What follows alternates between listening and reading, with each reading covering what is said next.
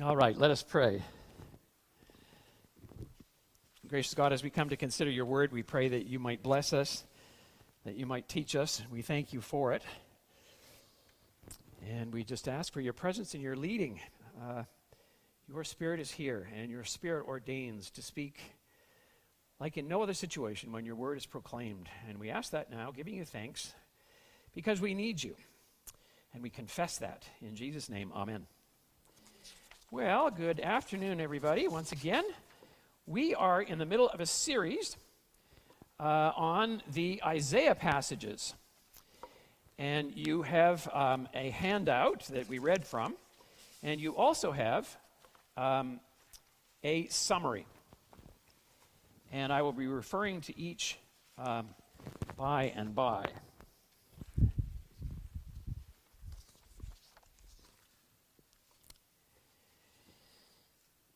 We have all heard of the story of the light at the end of the tunnel. I don't know when it was that somebody decided to make a joke about the light at the end of the tunnel. You know, the light at the end of the tunnel is supposed to normally be a sign of kind of hope, right? It's supposed to be daylight. But, lo and behold, sometimes the light at the end of the tunnel, as the joke goes, is what? An oncoming train, right? So there you are in the tunnel, and the light is ahead, and there are two possibilities as the ballad goes. One is the daylight, which is a good thing. Nobody likes being in a tunnel for very long. But, oh my gosh, that light could be a tunnel. That light could be a train coming. And when that train comes, it is usually kind of disaster because there's not room for you and the train in the tunnel at the same time. Well, in a way, that kind of summarizes the book of Isaiah. For the first 39 chapters, the Isaiah who lived in the 8th century BC was commissioned to preach a message about Judah being in a tunnel. God had decided that her sins had mounted up to the point where judgment was the only alternative. And so this talented young poet and preacher named Isaiah, at his ordination, as it were, which took place in the heavenly council chamber, was commissioned to a ministry that involved preaching to people with super hard hearts. Nothing was going to change. The die was cast, and it was as though the train was coming down the tunnel. But as we saw last week, the tone changes in the book of Isaiah after chapter 40, when we realize that the light at the end of the tunnel, after judgment has come, is also daylight. And so we notice that there were two themes that resonate through the book of Isaiah. We saw them last week, and we're going to see them again, and I just want to draw your attention to the one-page outline, which is as much a summary of what I want to say as an outline of my message. Summary of the message based on Emmanuel and Isaiah 7 and 8. Two themes that resonate throughout Scripture. Number one, God's righteous judgment of sin results in agonizing removal from his presence. Exile. God's righteous judgment of sin results in agonizing removal from his presence. Those of you who know and love the Lord Jesus will think back perhaps to a time in your own life when you didn't know him. And when you felt trapped by your sin, you felt in this endless cycle of just repeating behaviors and being hopeless. And it was as though you were away from God and actually were in kind of agony, perhaps without even knowing it. But the second theme comes by way of this. And we saw it in Isaiah chapter 40, and today we're going to see both of these themes just interwoven together when we look at Isaiah 7 and 8. God's gracious redemption of sin results in joyous, comforting return. A catchword for this would be homecoming. A catchword for the first would be exile. And so last week we saw a prophecy of Isaiah in which he was told to announce that the people's time away from their country, living in Babylon, was over. And Isaiah, for the first time, was able to speak words of enduring comfort, saying, it's okay.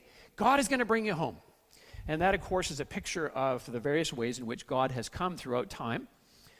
He came to the exiles in that period of time, but it also reminds us of the coming of our Lord Jesus Christ. So that's just a little bit by way of review. Today we come to Isaiah chapter 7. And I want to talk about the famous virgin passage. It came up quite far down in our passage.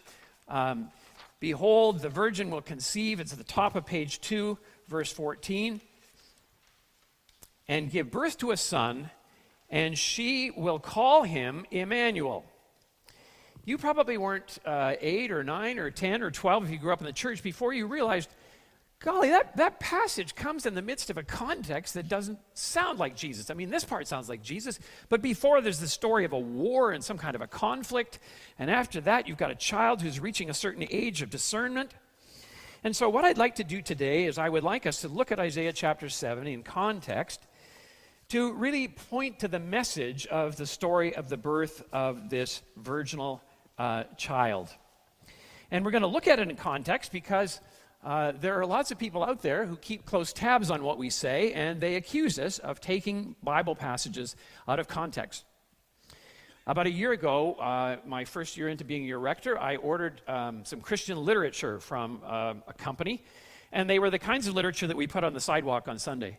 And one of them I read, and I just couldn't put it out because it said that there were over like 400 prophecies of Jesus in the Old Testament.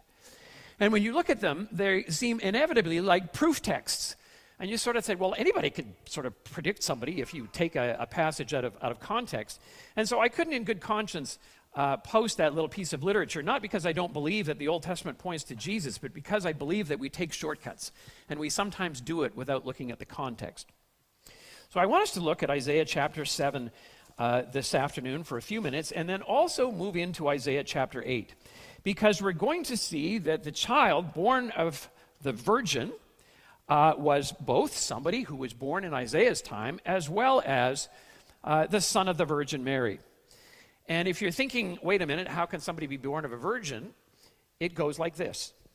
In the case of Isaiah, who lived in the 8th century, the prophecy was about a young woman who was not yet married.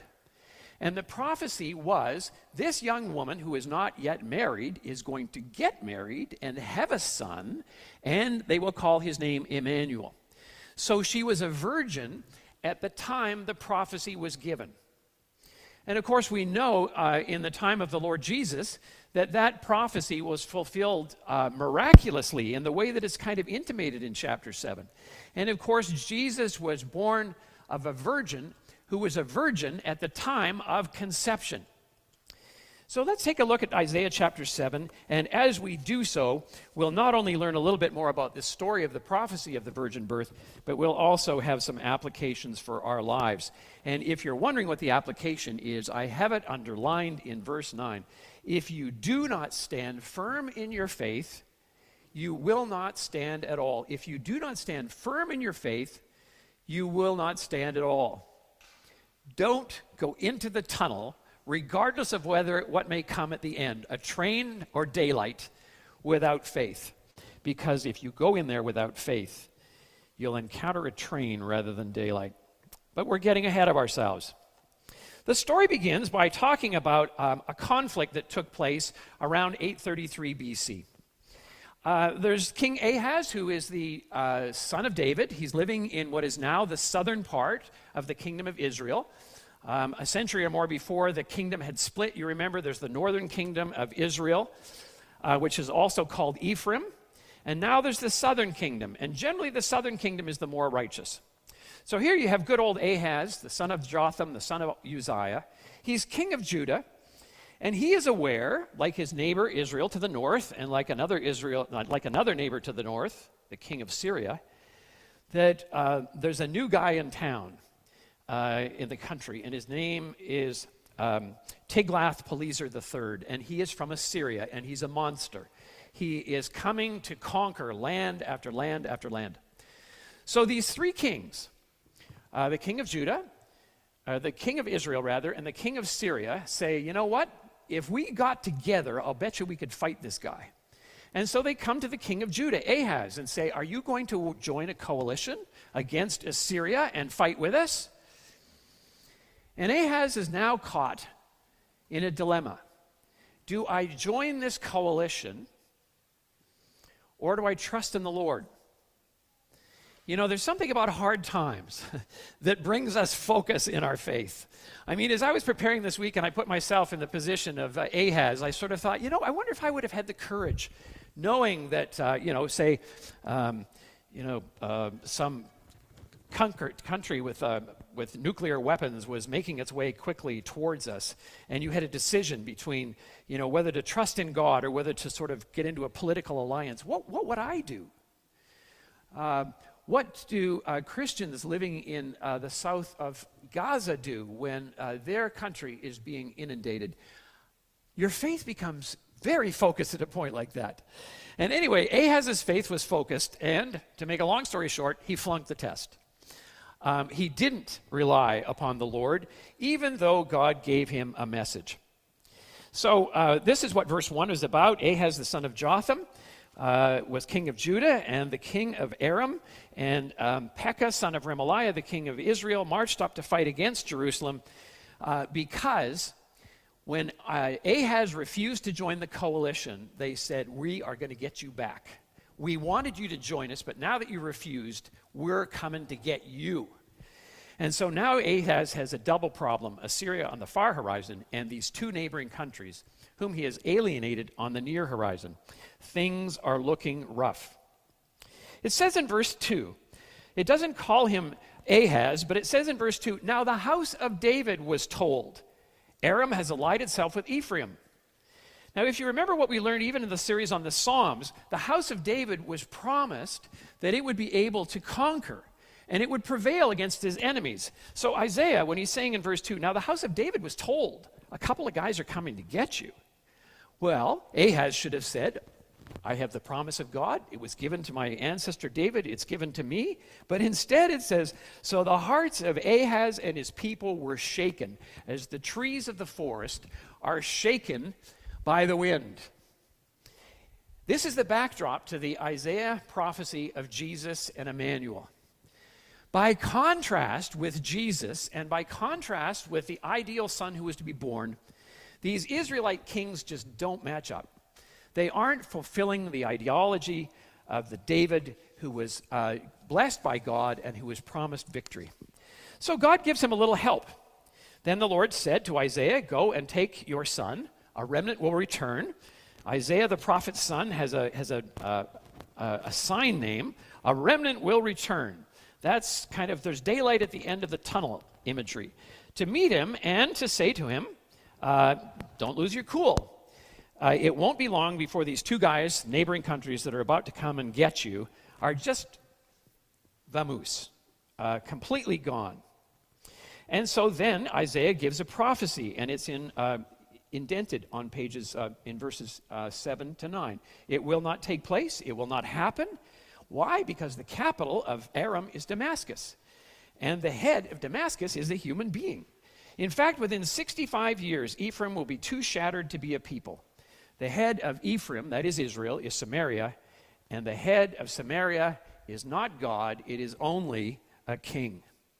And then comes the message: if you do not stand firm in your faith, you will not stand at all. Well, now the Lord speaks directly to Ahaz, so it would seem. This is incredibly special. It seems not to be mediated by the prophet Isaiah. The Lord comes directly to Ahaz and says, "Ask me, God, your God, for a sign, whether it be, a little, whether it be way down there or way up there. Whatever you want, I will provide you with a sign." Now Ahaz decides to be faithful when he doesn't need to be. And he says piously, "I will not ask, I will not put the Lord to the test." This guy who is capitulating before his enemies and is faltering in his faith. And then Isaiah says, "Hear now, ironically, you house of David, don't you remember who you should be? Is it enough for you to try the patience of humans? Will you try the patience of my God also?" At this point, Isaiah is responding. And now comes the sign. "Therefore, the Lord himself will give you a sign." Now we come to the prophecy about the virgin. And when you think about it, you're expecting something quite spectacular, right? Something earth-shattering.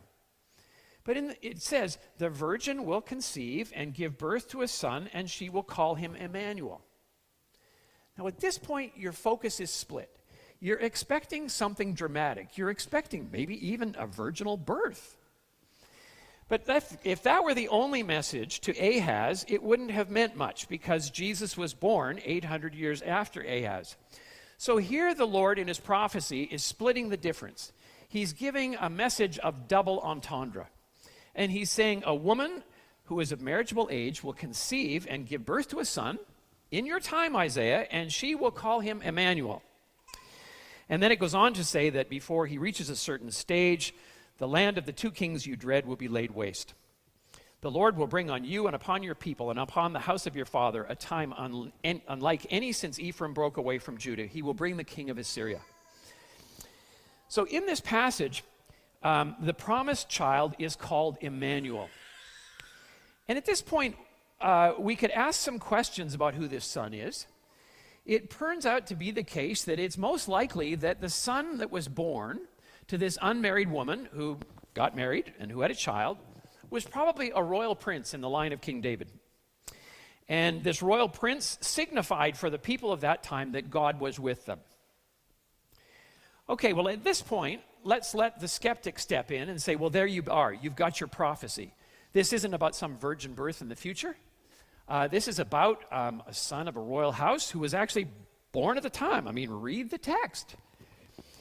My friends, this is why we need to look at the passage in the broader context. Because as I pointed out with Isaiah chapter 7, there's a lot of mystery with who Isaiah, the child, is.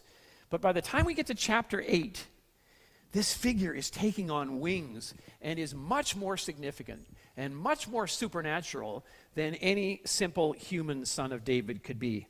And next week, by the time we come to Isaiah chapter 9 and Isaiah chapter 11, we realize that we are looking at a supernatural divine king who can be none other than Jesus Christ. There's simply nobody else who fits the bill. So this, as it were, and our Orthodox friends would be probably righteously offended by this, kind of an icon of Jesus, right? Never mind the paper towel, it should be dressed in gold if that's the case.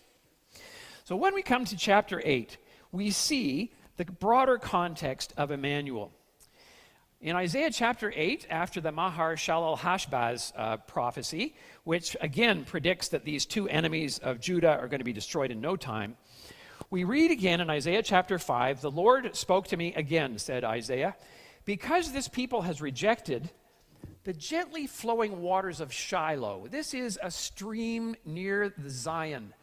The Gihon spring made Zion habitable from ages past, and it's a gently flowing little river. And Ahaz is saying figuratively, because you didn't trust in the subtle, pure waters of the God of Zion, who flows gently in your midst, I'm going to bring Assyria, the Euphrates River, crashing at your door, and it's going to blow you away. So here at this point, we see that both judgment and redemption are coming at the same time. Redemption comes for the faithful by way of these two foreign enemies being destroyed. But judgment comes, the train at the end of the tunnel, by the way, is coming in the form of God's judgment upon his people in the person of Assyria. Returning to the question who this child is, look at verse 8. It says that it will sweep on into Judah, that is the Euphrates River, namely the king of Assyria, swirling over it, passing through it, and reaching up to the neck. And its outspread wings will cover the breadth of your land. O Emmanuel. O Emmanuel. Well, take note. This fellow Emmanuel is no ordinary little child, no insecure, insignificant little person, but he is identified with the nation of Judah itself. And this figure is taking on wings, as it were, and becoming larger than life. And it continues in verse 9 to talk about how the foreign nations will be shattered by Assyria. Raise the war cry, you nations, and be shattered. Listen, all you distant lands. Prepare for battle and be shattered. Devise your strategy. It's going to be thwarted. Propose your plan, but it will not stand because of Emmanuel, God with us. My friends, whether you were living in the 8th century like Ahaz was and the people of Judah, or whether you're living in the wake of the birth and ministry of Jesus Christ, God with us means one of two things. It can mean either comfort that brings you home, that brings you to a loving God who wants to take you in his arms and to put you on his shoulders like a lamb and just to shepherd you and to care for you. Or it can also mean judgment. You see, the reality is, in our culture, we think that the good news is that there is no sin. Everybody's okay. You're okay, you do your own thing, I do my thing, and I'm okay. And we just don't worry about things. But in a time when you see what's happening in Gaza and in the Donbass and in Ukraine and in Russia, you realize, no, something's terribly wrong. And it would be wrong of God to overlook that sin. And so God has said, I will judge sin because I'm righteous. But being the genius and loving God that I am, I'm going to find a way also to spare you of sin by putting the judgment of God upon my Son, Jesus Christ, on the cross. And he will redeem sin so that you can have a homecoming. So, my friends, this is a glorious passage about a fulfillment that took place in a small way, in a significant way, in Isaiah's day. But it also took place much more profoundly, as we'll continue to see as we get to chapters 9 and 11, where there's no mistaking that this person is a divine king who brings salvation to the world. And if we read on in Isaiah to chapters 50 to 52, we'll also learn that he's the one who takes the sin of the world upon himself. A couple of lessons as we close. I've mentioned one already. If you do not stand firm in your faith, you will not stand at all. If we had time to do a little interview here in the congregation, I'm sure that each of you could share a time when you face some kind of a crisis, when, if you're a Christian, your faith has made an enormous difference. I don't know how I would have got through that if it weren't for my faith. Faith is what pleases God. Faith is at the foundation of Christianity. And so, to use the analogy with which I began, do not go into the tunnel without faith. Looking at that word faith a little bit, it's articulated in chapter 7 here in terms of the root meaning of the word. And the word for faith is the same word that's used of a pillar that holds up a building. A pillar is called an amuna. Can you hear the word amen in there? Amuna. And when you put faith in someone, you declare them to be dependable. You learn the lesson that we learned last week, that the word of God endures forever. I'm going to trust in God because he's dependable. I'm going to rely upon his word because it's dependable. And come what may, I'm going to be anchored in this reliance upon God, clinging to him like a barnacle clings to the post that holds up a dock. Do you have faith? That faith can be yours today if you simply put your trust in Jesus. If you allow yourselves to be picked up into the arms of the shepherd and to let his work on the cross, which paid the penalty for your sin, to be appropriated to you by simply putting your faith in Jesus. That involves confessing your sin, not hiding it, and simply saying, Lord, I'm a mess. Sin has wreaked havoc in my life. I can feel it. I'm far away from you. I want to have a homecoming. And I want to find my homecoming by coming to you and by putting my faith in you. Faith is not so much about you and your fickleness and mine as it is in the dependability of God.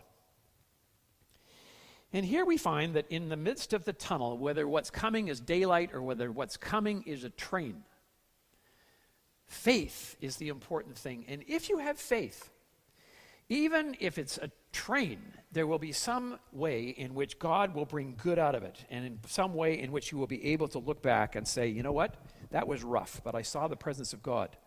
That's what Isaiah saw through the destruction of the people, through their exile into Babylon. After the judgment of sin and exile comes the comfort of God, the payment of sin, and homecoming. Let me conclude with an illustration of another variation on the tunnel that I heard this week at a scholars meeting. I belong to what my wife calls an old boys club, and such it is of these scholars of the Mediterranean and West Asian. And we were hearing a paper on Tuesday night, and the Egyptologist said, do you know what? She said, in Egypt, there's a story of a guy who was going through the tunnel of the underworld. And it used to be thought, in Egyptian thought, that the way that the sun got from the west, where it set, to the east, where it rose, was through a tunnel that went underneath the world.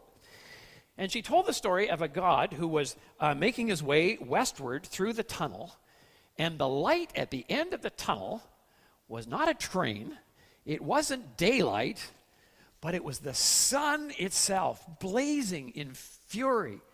And he was terrified because the light was something as powerful as the sun. Wait until next week, and when we come to chapters 9 and chapter 11, we'll find that the daylight at the end of the tunnel is the blazing sun of the glorious Son of God, who is Lord and King, and his name is Jesus. And he loves you, and he wants you to come home to him. Amen.